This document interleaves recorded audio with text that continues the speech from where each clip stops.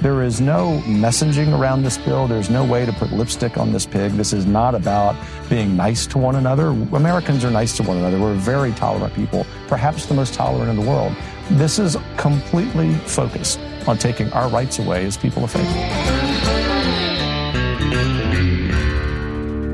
Hi, guys. Welcome back. I'm Liz Wheeler. I have a preview for you of an interview. I sat down when I was at NatCon. I sat down with the president of the Heritage Foundation, Kevin Roberts, which was funny because I actually recently met his daughter. I spoke at the University of Dallas in Texas, and the event was partially hosted by his daughter. So it was a funny coincidence that I had met her a month or two ago, and then I sat down and talked with her dad. He's doing great work at the Heritage Foundation, by the way.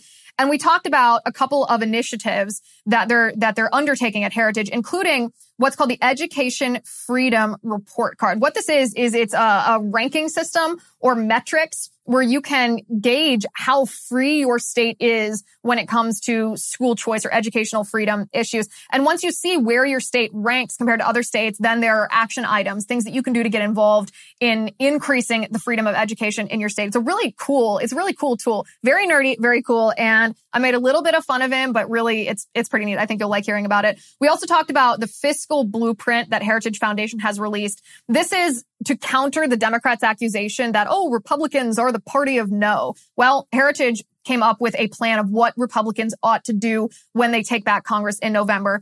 And then perhaps most importantly of all, we talked about Schumer's gay marriage bill that is currently stagnating in the Senate. They aren't going to vote on this bill until after the midterms, perhaps thanks to the efforts of the Heritage Foundation and what all you guys have done talking to your senators.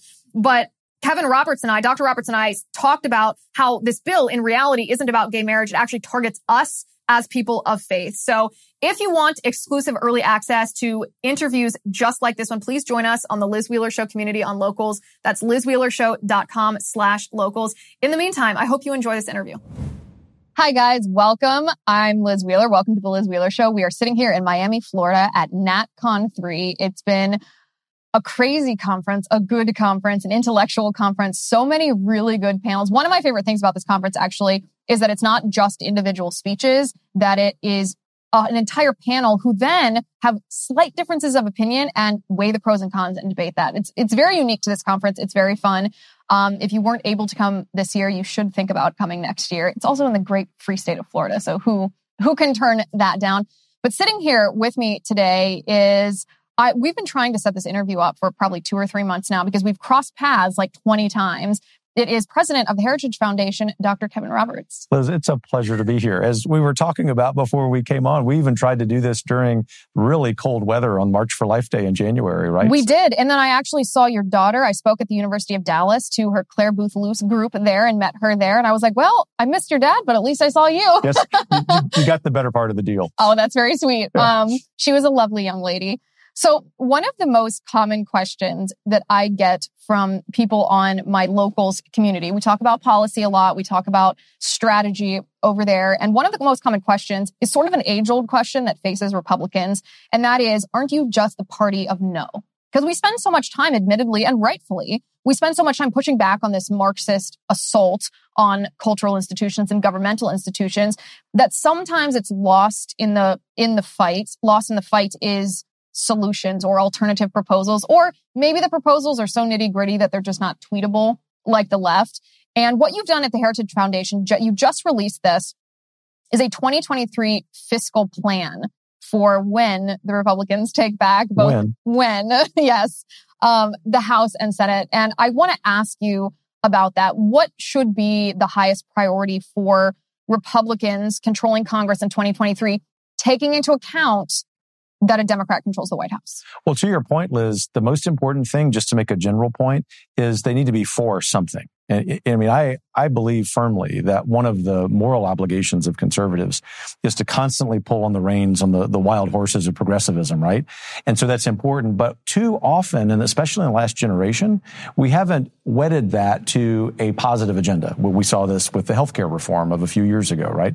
And so what Heritage is trying to do is acknowledging the likelihood that we're going to have a conservative majority, certainly in the House, maybe in the Senate, is for those conservative members of Congress to talk about, we're not just needing to retool the federal government for the sake of saving money. We need to retool the federal government for the sake of serving everyday Americans. The reason, just to cite another example, that we need to have a dramatic reform of welfare and safety net reforms is not at all to be opposed to a safety net system as much as it is to recognize the dignity of work. Our public policy needs to reflect that.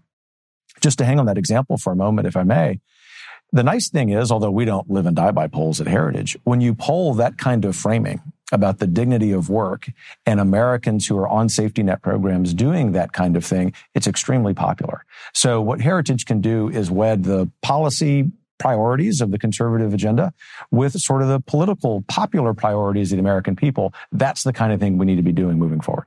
Well, that's very interesting because one of the reasons that the Republican Party as a whole has strayed from fiscal conservatism is because it's a very difficult proposition for Republican elected officials to go back to their constituents and say, you're enjoying XYZ benefit and I'm here to take it away from you, even if it's the right thing fiscally to do. No elected official out of their own sense of self-preservation and wanting to keep their job wants to sell that to their constituents. It just wouldn't work. No, I mean, it's just the nature of politics, right? And Margaret Thatcher, a generation ago in Great Britain, talked about that very problem. And so it's our job, if we think about the policy change that needs to happen in this country, while certain things are very urgent, it's our job to think about doing this over 10 or 25 years. I'm not saying that from think tank space saying we have that amount of time to fix everything. What I'm saying is we've taken 2 generations in the United States to completely make a huge proportion of America dependent on government. We're not going to be able to snap our fingers and change that overnight. Therefore, we have to be very good, going back to your original framing, of talking about what we're for. And every single one of those times, we need to frame what we're for in those specific policies, education, safety net reform, foreign policy, as what's in the interest of the everyday American. Yeah. And I don't think Republican elected officials, I know I'm pretty harsh on them, but that's because I want them to do their job well. I hired them. I get to hold them accountable. That's the right attitude. That's right. I'm hard on them because I want them to do their job well because they need to serve the American people. So NatCon is sponsored by the Edmund Burke Foundation. And so I want to get a little nerdy for a second. And I want to talk about one of the biggest divides in the conservative movement and Republican Party is a very healthy battle, by the way, between the John Lockean definition of liberty, which is a more libertarian, individual rights-centric view of liberty, versus the Edmund Burkean idea of ordered liberty. Where do you stand on that question and why? Firmly in the latter camp. I am a Burkean through and through, particularly a Kirkian, although there's some tension between Burke and Kirk, just to continue this geek out with you, which is a lot of fun.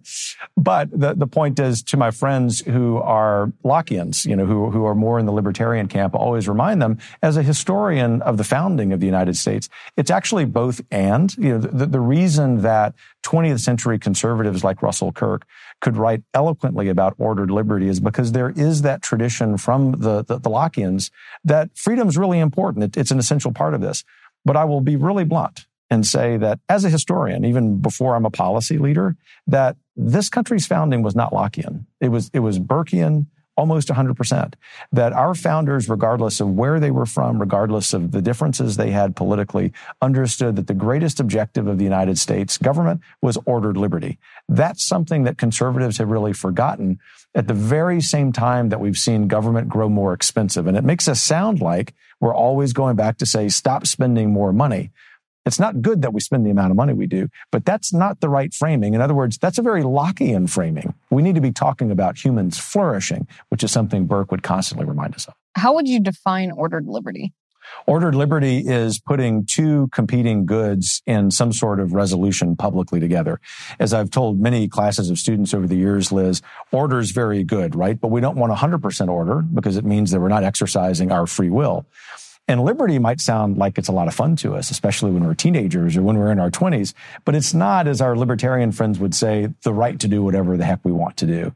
In fact, freedom is the right to do what we ought. It connotes a moral obligation to something larger than us, in this case, the American public square. So putting ordered liberty together means that we're recognizing that we are at our freest when civil society is ordered around eternal truths. The opportunity to live virtuously. Yes, well put. Why do you think so many Republican elected officials err on the John Lockean side of this argument? Well, because for many years, as the federal government grew more expensive, especially after the poorly named Great Society and the equally poorly named War on Poverty, the federal government began spending more money. And so it was politically popular to say, let's stop spending that money. I can tell you from polls, public opinion polls, even of conservative Americans, that kind of concern just doesn't exist anymore. It's not that Americans don't care about it. And it's certainly not because it's not a bad idea. It's because we've been desensitized to it. And so the reason, in short, is because it was politically popular, but it no longer has that political cachet, if you will. That's all the more reason for us to talking about the effect of that overspending on our everyday lives, which is very clear. Like the moral aspect of it, the rightness or the wrongness versus just the practicality. That's exactly right. It's also, I think, because we're so prosperous as a nation, our grandparents were raised in a nation where they understood that if you weren't fiscally responsible, the catastrophic effects it could have. And at least my generation doesn't fully grasp that because they never lived it. Yeah, that's right. Because even Americans who grow up in working class families generally have access to credit, generally have access to credit cards. So there isn't that. I mean, this is just what I like to call a sidewalk level understanding of human behavior, right? Our politicians reflect that reality. They, as Tocqueville would remind us, if you have a problem with politicians in the United States, you might want to look in the mirror. Exactly. Well, you're the one that put them there. Okay, let's talk about the culture wars for a second, because this is my other theory on why so many Republican elected officials err on the side of libertarianism, because it's very difficult and uncomfortable to talk about social issues, to talk about cultural issues, whether that be abortion, whether that be gay marriage, whether that be transgenderism. These are topics that evince a visceral response from people because everyone knows someone who's been touched by these topics. And Republicans have not done a very good job, except maybe in the past couple of years, fighting these culture wars. We've really surrendered them to the left. But right now we're facing something really serious in the United States Senate. We're facing Chuck Schumer's so-called Respect for Marriage Act. I call it so-called because it's not respect for marriage at all. And this is something you won't hear a lot of elected Republicans. You won't hear a lot of conservative pundits talking about. But this bill is not just about codifying Obergefell into federal statute, making sure that gay marriage, that people can get gay married in any state that they want. It goes beyond this. And you're a big part of that fight. Tell me why you think it's so important and what the threats this bill pose, or what the threats are that this bill poses to American freedom and liberty. Look, a decade ago when I was president of Wyoming Catholic College, we rejected federal student loans and grants for one reason, and it was the advent of transgender ideology. And what we could see then 10 years ago was that this ideology would advance through American institutions to the point that those of us who have particular religious beliefs that don't include that, certainly love for any person, regardless of a cross that they may be bearing, but nonetheless, our faith is our faith, that in fact, one day we would get to the point where it would be impossible to be a person of faith and also acknowledge or agree with kind of the state religion. The point is, this bill would enshrine as a state religion things that are not true. We believe at the Heritage Foundation that a man is a man and a woman is a woman, and that people have the right to disagree with that. But most importantly, if you think about the thousands of years of tradition from which our country sprang, we also, as the first of our freedoms, have our religious liberty. I want to be really clear. There is no messaging around this bill. There's no way to put lipstick on this pig. This is not about being nice to one another. Americans are nice to one another. We're very tolerant people, perhaps the most tolerant in the world. This is completely focused on taking our rights away as people of faith. Because and tell me exactly the mechanism of this, the language of the bill. How does it infringe upon people's religious freedom? How would it affect you? How would it affect me? Yeah, whether someone is, say, working for a Christian school, or in my case, I lead a secular organization, but I happen to be a man of faith, leading just about everyone at Heritage, people of faith, that we would be forced to hire people to, even in public events, have people who would perhaps be very disruptive to what we're studying, what we're covering in a particular event. My gravest concern actually is with churches. If we have, just to cite a couple of examples, a Baptist pastor in Minnesota who's talking about the truth of his faith. We have a Jewish rabbi in New York City talking about the truth of his faith. These are churches that would not be able to do that. And so the mechanism of the bill would disallow that from happening.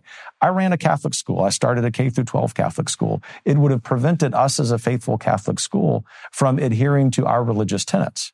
And so the lesson I learned from the courageous stance we took in Wyoming on this very issue was that Americans not of faith understand that if you take away religious liberty from those of us for whom it's important, you then as government can take away whatever you want. And I think that's a really important part of the messaging against this bill that more conservatives need to use. And the penalty is loss of tax-exempt status for churches and schools that rely on that. That's exactly right. And for people in your audience who may not be Roman Catholic, of course, our faith or leaders of our faith can be really reticent about this because of how strict our faith is on these teachings. And I have close friends who are Catholic priests who are deathly afraid of this bill, not because they hate someone who is suffering from gender dysphoria. In fact, they would be great people to talk to who would love them and defend them. It would mean that, in fact, these churches cease to exist. That is not hyperbole. So Heritage, as a secular institution, sees a huge problem with this regarding religious liberty, but for that matter, Liz, the entire Bill of Rights. Yeah. I mean, when you read the language of the bill, like you look at the text, it's obviously the ulterior motive goes way beyond gay marriage or treatment of gay people. And it's a direct assault on people of faith. That's right. It's really shocking. I mean, all Republican senators, I did a whole episode of this on my show. All Republican senators should vote no. This actually shouldn't even be a conversation we have to have since the Senate needs 60 votes in order to pass this. That would mean that 10 Republicans would have to vote with the Democrats. The fact that there are 10 Republicans who are considering this, I firmly request that they read the text of this bill and really study it, because this is not what it appears to be. I do as well. And I can tell you that there are a number of groups across the country of various faiths and some of no particular faith who are working to spread that message of common sense.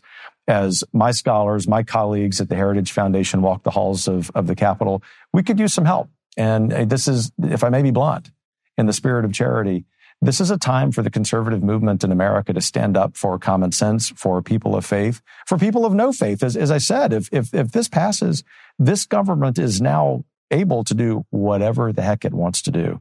And obviously, none of us need that any more than we already have. No, I mean, the Biden administration made it very clear what they feel about anyone who is a Republican, ultra mega, he calls us, which is a euphemism for domestic terrorists. So those are the people that will be in charge. Let me ask you about something else that's happening at Heritage. It's something you recently unveiled, this education freedom metric. Tell me about this. This is really cool. I'm very excited because at my core, even though I'm a policy guy, I'm an academic. And so I love the research products that Heritage does. We publish all of them in the spirit of they becoming tools for effecting policies change. And so this one, I think, is one of the best that we published ever. Yeah. It's called the Education Freedom Report Card. It grades all of the 50 states in the District of Columbia on what they have done to put educational freedom in the hands of parents and students. And so some states do really well. State of Florida, where we were recently acknowledging their victory, so to speak, as number one. Arizona nipping at their heels because of some great school choice legislation. People can see this at heritage.org, Liz, but really the spirit behind this, the reason that our scholars worked on this for several months is so that it becomes a tool to affect change in your state. And so we would encourage you to take a look at that. In my adopted home state of Texas, Texas does well in some respects, like regulatory freedom, but it does an awful job when it comes to school choice. So there's a huge opportunity for anyone watching or listening to your show who goes and uses that report card to go to their legislator in Texas, for example, and say, Texas is supposed to be number one. Let's go make that happen. Yeah, which these are my favorite kind of things, because I'm sure you experience the same thing, but everybody, and that's a generalization, most people in the conservative movement understand the enemy that we're facing. They feel galvanized, they feel energy, and they don't always know where to direct this. What can I do if I'm not a policy wonk? What can I do if I don't work in Washington, D.C.? Where can my skills make a difference? And this is the kind of tool that makes that happen. You can see in your state what is good in the education system, what is bad, and then you can specifically pressure your state legislatures to make that change. That's incredibly powerful. It is. And then the other thing is, some of the state education commissioners, governors, we always hear from these folks who don't score so well, legislators. The first thing they want to do is see if somehow the data is misconstrued. No, we're a think tank. We just want to call things objectively right. And so we have not made a mistake with the data. I can assure you of that. But the real point that I want to make, Liz, is that we will be updating this in real time so that when laws are passed in states, for example, if Texas were to pass, as they should, a universal private school choice bill in which every dollar follows every child, I can practically guarantee that the results of that formula is that they would be number one. We don't know that until we put it into the file. But the point is that we will be constantly updating this, creating what? The laboratory of democracy that our founders and, of course, 20th century policymakers across the political spectrum envisioned. This is exactly what was supposed to happen in our country at the beginning. And I'm really proud of you guys. I'm happy that you're doing this. Thank you so much for sitting down with me today. Thank you guys for watching. As always, if you want exclusive early access to interviews just like this one, you can join us on the Liz Wheeler Show community. On Locals, it's lizwheelershow.com/locals. If you use my promo code, which is ACCESS, you can get 1 month free on your annual subscription. That's lizwheelershow.com/access. Dr. Roberts, thank you for sitting down with me. Thanks for having me.